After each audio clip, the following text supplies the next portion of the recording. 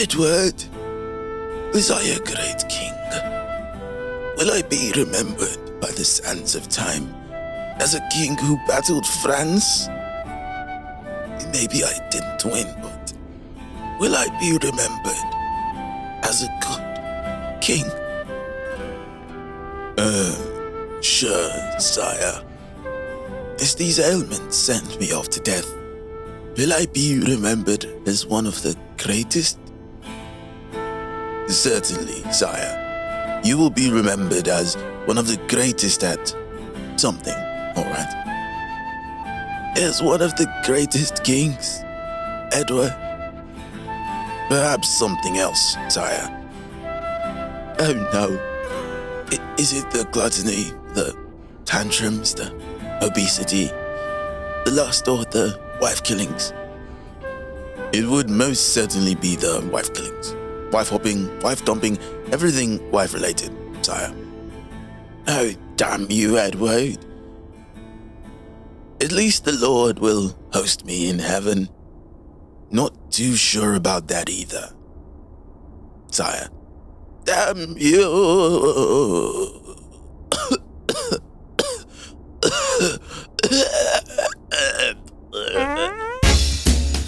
Hiya, I'm Bayo, and in case you're wondering, you are now listening to the What a Joke podcast. A friendly disclaimer before you proceed: continued listening may result in one or more of the following: involuntary and unrestrained laughter, learning new things, enjoyment, being offended, and falling in love. And most importantly, always remember, please, don't take everything you hear on here too seriously.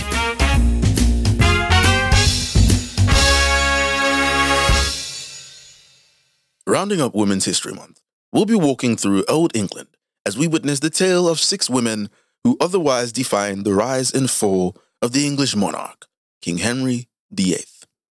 Don't know why you have 8 guys in the same family named. It's fine. It's fine. King Henry wasn't always the tyrannical wife killer history remembers him to be. To be fair, he only killed 1/3 of his wives, so tyrannical wife killer is a bit of a stretch. Tyrannical wife substituter, more like. Before his descent into madness, he was a pretty chill dude, your average cool Joe in high school, with the true makings of king, even though he wasn't set out to be king initially. He had a brother, Arthur. No, not that Arthur. Arthur was heir, and was brought up to be the next ruler of England. Henry was more or less the forgotten second son who was a spare to Arthur. Like Prince Harry, Arthur marries Catherine of Paragon, Catherine with a K, for political sake, of course, but he dies without an heir, which means that the next in line is Henry. Now, Henry marries Catherine of Paragon as well, only that he's actually in love with her. Ish. Henry's father becomes a tyrant towards the end of his life, and the people aren't very happy with this. Then he dies, shortly after Christmas. So it's kind of a double celebration type thing, Jingle bells x adieu papa. And just like that, Henry goes from spare to backup to big honcho. Now, the newly coronated King of England, Henry VIII, was a cool guy. Handsome, even, by their standards, and pretty athletic. With his brother's bride by his side, they lived happily ever after in their castle. The end. Now, that would have been such a cool end to the story, But then there's a sequel. Henry needs a son. And he was a faithful man, so if it was going to come from anybody, it was going to be his wife. Divorced, Part 1. In his first marriage, Henry was loved by the people and his subordinates. He was a generous man and a generous king. During this time, Henry took part in the Pope's war against France, lost 4 kids in infancy, and ran out of money during the war. Sire, I believe we must abandon the war. It's always absolutes with you, Edward. What do you mean must? We're winning after all. Yes, sire, but we have run out of money. Edward, I'm the king. I can't be broke. And besides, who needs money to win a war against the French?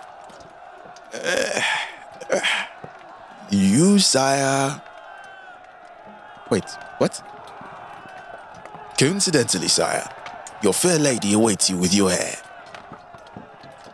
I still can't get over that. You get to know someone for a few minutes and 9 months later, boom, baby. Henry abandons the Pup's War and heads for England to meet his heir. Kathy, may I see my boy, please? My liege, 'tis not a boy, but a girl. Did you say girl or L, my love? Henry wallows in sadness, as his wife had failed to give him a male heir. In his eyes, it could only have been her fault. First, he ran from a war with his tail tucked between his legs. Now, he had no male heir to inherit his throne. And on top of that, his alliance with his wife's nephew was in shambles. That's a completely different history lesson. Yep, he could only blame her for all this. The oldest trick in the book, that one. Literally. You can ask Adam. It is the oldest trick in the book. In his sadness and anger towards Catherine of Paragon, Henry ate his way from a giga chad to a fat boy, and his stomach swayed further away from abs. And as his stomach swayed further away from abs, so too did his eyes from Catherine of Paragon to one of her ladies-in-waiting, Anne Boleyn. Surely, but shortly, the king was head over heels for Anne, completely infatuated with her. Anne was just his kind of gal, a cultured woman, some would say. But Anne played hard to get, or maybe they were playing different games altogether. Either way, she really strung Henry up like a puppet. He was buying gifts and writing her poems. Some would call him a finished man. And my girl Anne rejected it all, only asking for him to put a ring on it.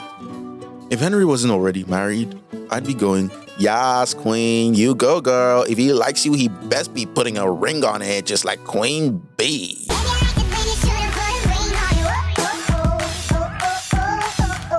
But he was. So boo!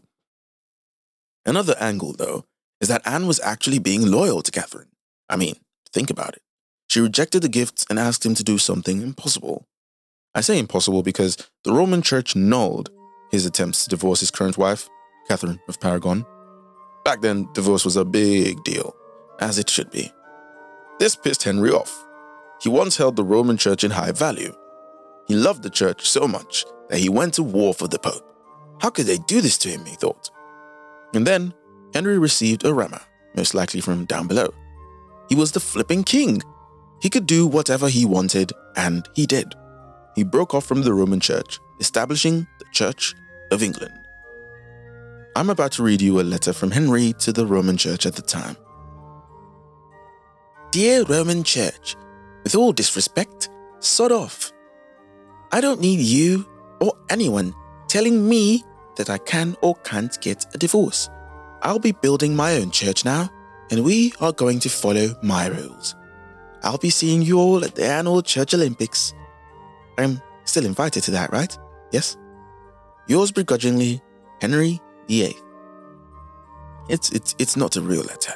That's pretty much how the breakup went. This led to a great divide in England. Henry split his country for a woman that probably didn't want him. Man.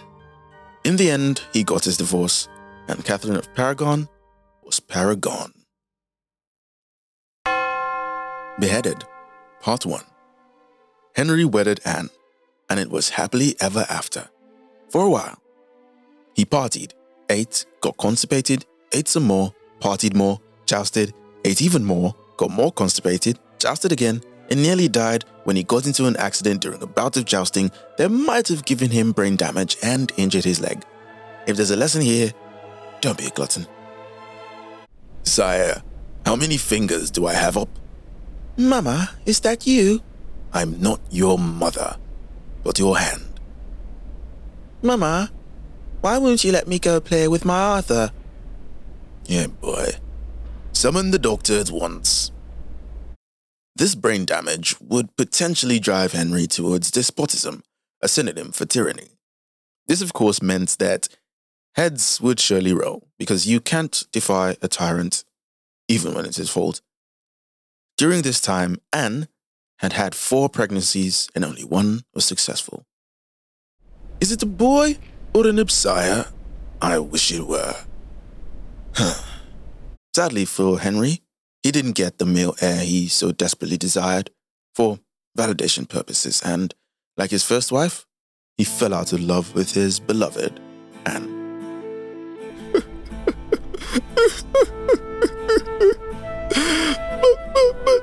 You promised you could give me an heir. But she is an heir. You're just sexist, my liege. Sexist? What is that? Some new delicacy? Wow. You really only do think of food. Henry grew resentful towards Anne, and just like before, his eyes swayed to a new childbearing prospect. A new heir incubator, if you will. Jane Seymour. Rumor has it that she had 20/20 vision. Get it? See more?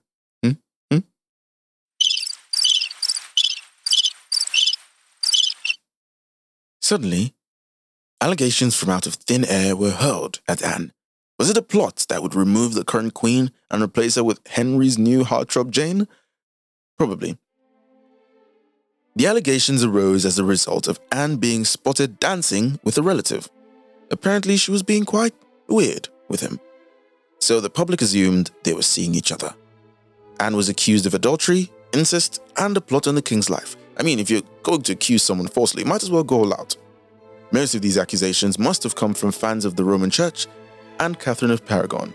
I mean, no way they'd let Anne win. And they couldn't exactly touch Henry now, could they? The allegations were all falsehood, but they stood, even if Anne had alibis and witnesses on her behalf. Seemed like Anne Boleyn had been bowling all along, and all her throws had now gone into the gutter. The court decided, and Anne Boleyn was Anne Boleout. Wow, so many jokes with that name. Becoming the first queen to lose her head at the hands of Henry. Yeah, the first. Died. Almost immediately after the death of Anne Boleyn, Henry married his third wife. At this time, a lack of a male heir had Henry a public ridicule in the eyes of other nobles from other Eurocentric countries, and best believe if the Englishmen even tried to ridicule their king, it was off with their heads. Oftentimes, King Francis I of France and Charles, the Holy Roman Emperor, would jeer in private.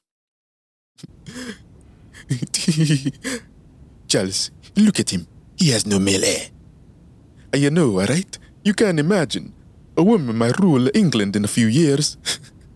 Look at his sorry behind as he walks. A fatty bum with no male heir. With his ego in the mud, Henry decided to do the most masculine thing. Hit the gym because he was a fat ass? No. He decided to get a self-portrait done, with a few enlargements as overcompensation. But at this time, Henry was far from peak health as a result of his excessive eating and inactivity due to his sustained injury from his jousting accident. But there was good news. His third wife, Jane, was with child. But Henry was used to this sort of news. Was it a boy or a girl? Find out after the break. Heyo, bye on the break here. Guess what podcast anniversary is coming up next Wednesday? Ours! Mine, but I'll allow it. And I want you, my listeners, to be on it. But Bio, how's that supposed to happen? Glad you asked.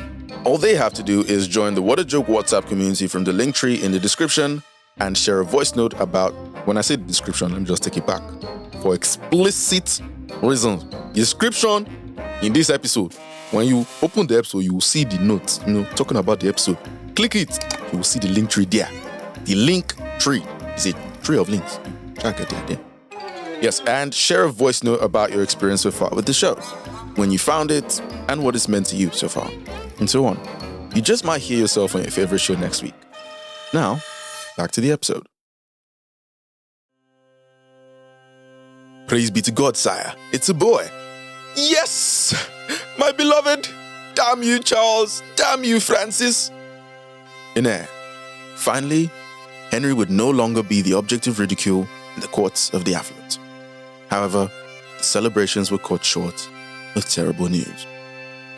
Sire, Lady Jane has passed. No! My beloved! Henry mourned. The woman who gave him an heir, his favorite of all his wives. Divorced, Part 2.